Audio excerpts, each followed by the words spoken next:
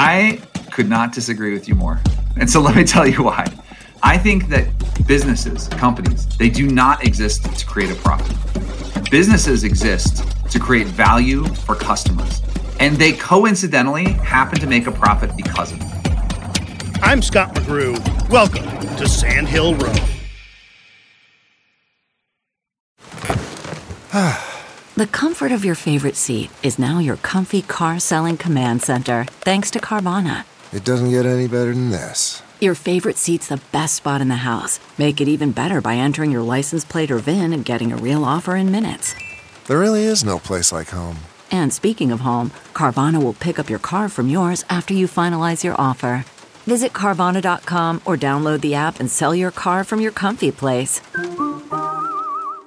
Worried about letting someone else pick out the perfect avocado for your perfect impress-them-on-the-third-date guacamole? Well, good thing Instacart shoppers are as picky as you are. They find ripe avocados like it's their guac on the line. They are milk expiration date detectives. They bag eggs like the 12 precious pieces of cargo they are. So let Instacart shoppers overthink your groceries so that you can overthink what you'll wear on that third date. Download the Instacart app today to get free delivery on your first 3 orders, while supplies last. Minimum $10 per order. Additional terms apply.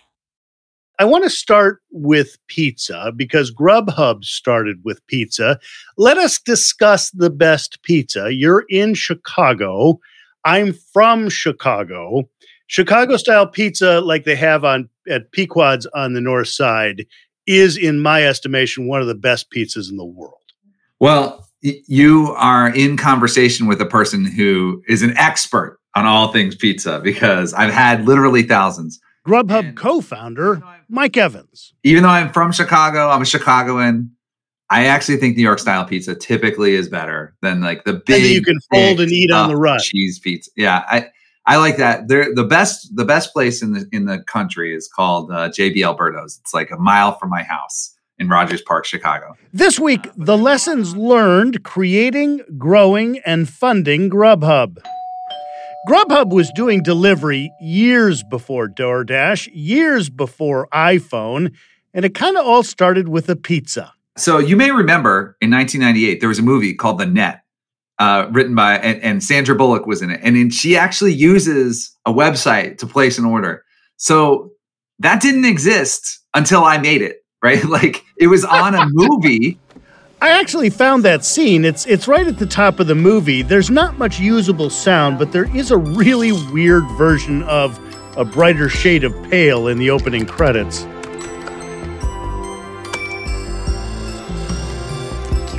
I'm like, okay, it's time for this thing to exist. And so I went from I had built a delivery guide to find information about restaurants delivered to you, see their menus, and then I switched to doing online ordering pretty quickly after that. It's interesting you starting with menus because, to remind the listener, I mean, we're talking long before iPhone. I mean, this is not where you ordered something by clicking a couple of check marks on your iPhone. You started with menus, and menus have kind of come full circle because of the QR code. Yeah, it's funny, like we're in Web 3 or 4, I don't even know, Web something 0.0, probably 3.0 at this point. But Web 1.0 is taking offline businesses and bringing them online. That was like the first wave of companies that we started. And then Web 2.0, a big part of it was user-generated content. And so there is this world now where people just upload menus and you can just see all the menus for every restaurant because it's just sourced from the people going to the restaurants. But that didn't exist at the time. You literally couldn't find those menus anywhere. So I walked around the first 2 cities anyway. I walked the entire city picking up all the menus. Paul Graham, he famously said, do things that don't scale. Well, that's a great example of something that doesn't scale. It was really hard, but it gave me a leg up. We had a way to attract people to the website before we even signed up all the restaurants for online ordering. So this starts as a hobby at first, but it must have been weird to hire that first employee who then becomes part of the team. I mean, for a while, you and your co-founder are Grubhub, and then at some point there's a third person, right? Yeah, so I started the business in 2002, and then I went full-time. It was a hobby, and then I went full-time in 2004, and we had no investment. And so the first employee that I hired was a salesperson in like a year later. And actually, Matt didn't join full-time until a year and a half after that. And so it was just me for a little while, but that, there's a couple of big transitions that happen in a business. The first is going from $0 to more than $0. That marks the difference between a hobby and a business, right? And then there's when you get the first customer who pays you again for a second time for a product they already liked, right? And this is the restaurants in this case, not the customers. And then another one is when you hire your first employee. Interestingly, another one is when you find out there's an employee that your company hired that you didn't like, you don't even know them. That's also that's weird. Good, yeah. Like that's a really weird moment. You're like, hey, I'm Mike. Do you work for me? And they say, what do you do around here? And you say, well, I'm the co-founder. Yeah. Yeah, that's right. Usually that conversation happens in an elevator and you're like, okay, this has gotten big. Is there a temptation when you only have a few employees and it's something that you created to look over your shoulder, over their shoulders and say, no, not like that? Because after all, if you hired well, that person should be able to do their job without much supervision and ideally bring new ideas to the table. Yeah, not only is it hard, it's especially hard if you've never managed anyone before and you're 27 years old and you started this delivery guide. Now suddenly you have a business and you're employing people. You have to learn. One of the things I learned is that my job, and I didn't know this at the time, but it took 20 years and 4,000 employees before I learned my job is to set the strategy. Like, this is where we're headed, get the right person and make sure that they have what they need to be able to do their job, and then get the heck out of the way. Just get out of the way. And so I had to work through a few years of micromanaging before I realized that it's just not fruitful for anyone. And you really need to just trust people. So at some point you decide to get funding. What did you know about venture capital at the time? The first investor that I put a balance sheet in front of looked at it and said, this doesn't balance. And I was like, does it have to? And he's like, it's called a balance sheet. So I knew less than nothing about venture funding when I started. And so it was really challenging. I had no idea. I didn't know what the terms were. I didn't know how you went and go find. I mean, I ran the business for 4 years without investment. So it was like, oh yeah, maybe this would go faster if I had some cash to actually hire people instead of having to like scrape for every dollar from customers. And so it was challenging. And I ended up learning about that through a variety of sources. There was a couple of websites early on. AVC was one. It was like a blog. And there was a few others. And then I ended up getting a mentor, Chuck Templeton, who had founded OpenTable, ended up becoming my mentor. And he taught me a lot about how the venture world works. My partner enrolled in the University of Chicago, and I went to some classes down there, and they had some like a startup competition where I learned some stuff about venture capital there too. But honestly, it wasn't until I had been through it for a number of years before I really started to get a handle on how that worked. Tell me about those first meetings. What were those like? And you've said that, timing is very important when it comes to seeking venture capital. Yeah, the first meetings were, getting that first venture capital check is 10 times harder than the second one. When you're an unproven entity, it's so hard to convince somebody to invest in your business. And, I had a mentor who had done it before. I had, the University of Chicago business plan competition helped. But some of the organization that ended up putting the first check into the business, we had been talking to them for 13 months before we actually closed the deal. I mean, it took a long time, and we had talked to hundreds of VCs before we finally got good at it to the point where we actually closed that first deal. And that first deal was for millions, right? It was for $1 million. It was very small. So, it was a very small here's venture. This relatively young man who has this idea, and he's got a company, and it's reasonably successful, and it's a check for $1 million. It's not, it's not a lottery winning. You can't go buy a boat with it. I mean, you could, but you'd end up in jail. But nonetheless, there's $1 million in that bank account. It's a big moment when you're literally taking home food. I was taking home food from restaurants because I was paying myself so little that I could, I didn't want to eat ramen. And so the restaurants were giving me free food. Going from that to, I can make payroll, no problem. This is going to be easy. And it was great. We went from basically one, we had tried launching San Francisco, wasn't going great. We went from 1 city to 4 on that first $1 million. And then we got to 13 cities on the next check, which was another $2 million. And And that's atypical. Like usually companies take a lot more money than $3 million to get to 14 cities. Yes. So we did it. It sounds like a lot of money, but in startup world, that was doing it on the cheap. Now, there's got to be some sort of critical mass as you come into a new city, right? Because if I go to this app that I've heard is, okay, well, they're finally in San Francisco, let's check this app out, and you've got 2 restaurants, that's pointless. What is the kind of the magic? What's that?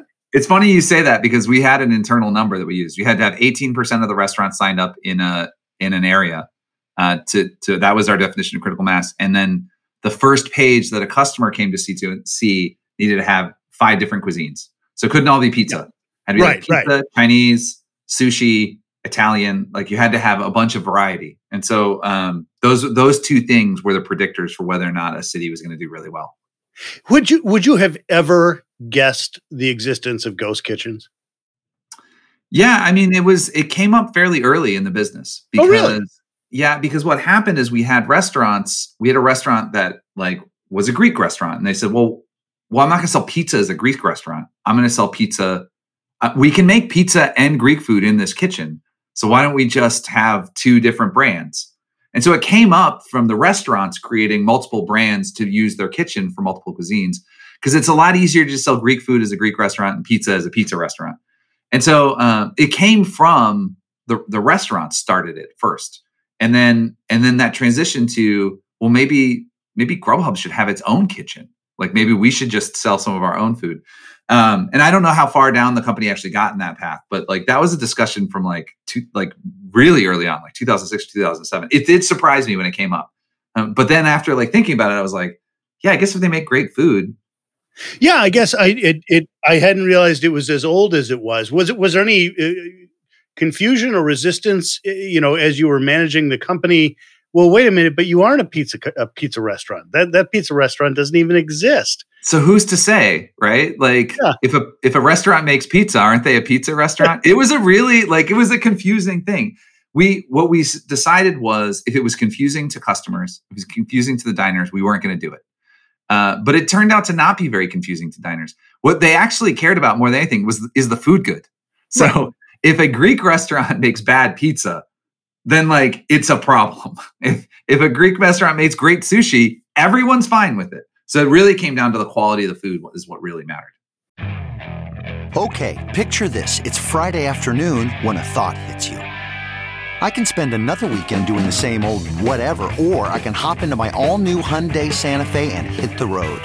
With available H-Track all-wheel drive and 3-row seating, my whole family can head deep into the wild. Conquer the weekend in the all-new Hyundai Santa Fe. Visit HyundaiUSA.com or call 562-314-4603 for more details. Hyundai, there's joy in every journey. CarMax is putting peace of mind back in car shopping by putting you in the driver's seat to find a ride that's right for you. Because at CarMax, we believe you shouldn't just settle for a car. You should love your car. That's why every car we sell is CarMax certified quality, so you can be sure with upfront pricing that's the same for every customer. So don't settle. Find love at first drive and start shopping now at CarMax.com. CarMax, the way car buying should be. Man, that sunset is gorgeous. Grill, patio, sunset. Hard to get better than that. Unless you're browsing Carvana's inventory while you soak it all in. Oh, burger time. So sit back, get comfortable. Carvana's got thousands of cars under $20,000 just waiting for you. I could stay here forever. Carvana, where car buying meets comfort, meets convenience. Download the app or visit Carvana.com today. So what don't I know about food delivery apps? I'm guessing that some of those restaurants that first appear on a screen have been promoted in some fashion, right? It's not all purely just based on what I'm searching for. Yeah, I don't know how they are done now, but at the time I was at the company, the restaurants that paid most got sorted to the top, but that wasn't entirely true. There is also a modifier for quality. So the best restaurants would get bumped up, sometimes beyond what they were paying, and the restaurants that had trouble delivering like hot quality food consistently would sometimes be dropped down to a lower spot. But we had to be careful about doing that, right? So, and then the other thing that came into play was you just needed to make sure that there was a variety of cuisines. So you couldn't have 5 restaurants that were sushi restaurants at the top, which were always the ones that were willing to pay the most because they made the most margin on their food. Sushi restaurants paid the most because they have the biggest profits? Yeah, that's right. Well, they had the highest prices. So their margins meant more in terms of a pure dollar basis. There, see, I learned something about app-based food delivery right there. Yeah. Here's the other thing that nobody knew. Like 2009, the price of chicken wings went up like 400%. Like the demand for chicken wings went up so high that chicken wings, which used to be the solution for how you sell the parts of the chicken that aren't the chicken breast, became the most expensive part. And that was like, it was, when Wingstop kind of exploded and everything like that, like chicken wings just became this huge thing in the 2010 to 2015 timeframe. And it's remained that way. Well, they are delicious. They are great. I'm a sucker for a good chicken wing. Mike has written about his experiences and lessons learned taking Grubhub from concept to IPO in a new book, Hangry. You've written, you worried that Wall Street's insatiable appetite for profit might turn the company I founded into a trap. This is me quoting you. Will Grubhub stay true to its roots? Businesses ultimately are businesses, right? I mean, let's say there's a clothing company, it makes outdoor, clothing for outdoor sports. It's going to see itself as a company that does something magical or big, but ultimately they make fuzzy jackets and they sell them for more than they manufacture them for. Is there a point in which the creativity ends and you just got to be a business and face facts? That's what you are. I could not disagree with you more. And so let me tell you why. I think that businesses, companies, they do not exist to create a profit. Businesses exist to create value for customers. And they coincidentally happen to make a profit because of it. And as soon as a company loses sight of the fact that the reason they exist is to create value for customers and start optimizing towards the profit motive instead, they lose the urge to differentiate and they lose the necessary animus to innovate. And their products get worse, and then their competition shows up and they get destroyed. Right. And the profit goes away. And so I actually think it's great. One of the great paradoxes of business is like, yes, you have to return a shareholder value. Yes, you need to make cash. Yes, you have to pay your employees. But if you lose sight of the fact that those things are all secondary to creating customer value, then you can't do that thing. You can't make the profit. And so, so Patagonia does a great job of making wonderfully comfortable fuzzy jackets, and they just happen to make a profit. And they do a really, really good job of the first one, which means they do a really good job at the second one. Speaking of seconds, after riding a bicycle literally from one end of the United States to the other, Mike is back with another startup called Fixer. It's an on-demand handy person service. And the big difference between us and TaskRabbit or Angie's List or Home Advisor or any of those companies is we employ the workers full-time with benefits. And we train them from scratch. And the whole reason we do that, there's really 2 reasons to do that. One is because I wanted to create, there's no way to create a great experience for customers in the home unless you actually have a sufficient supply of workers to do it who work in a specific way to create a really great outcome.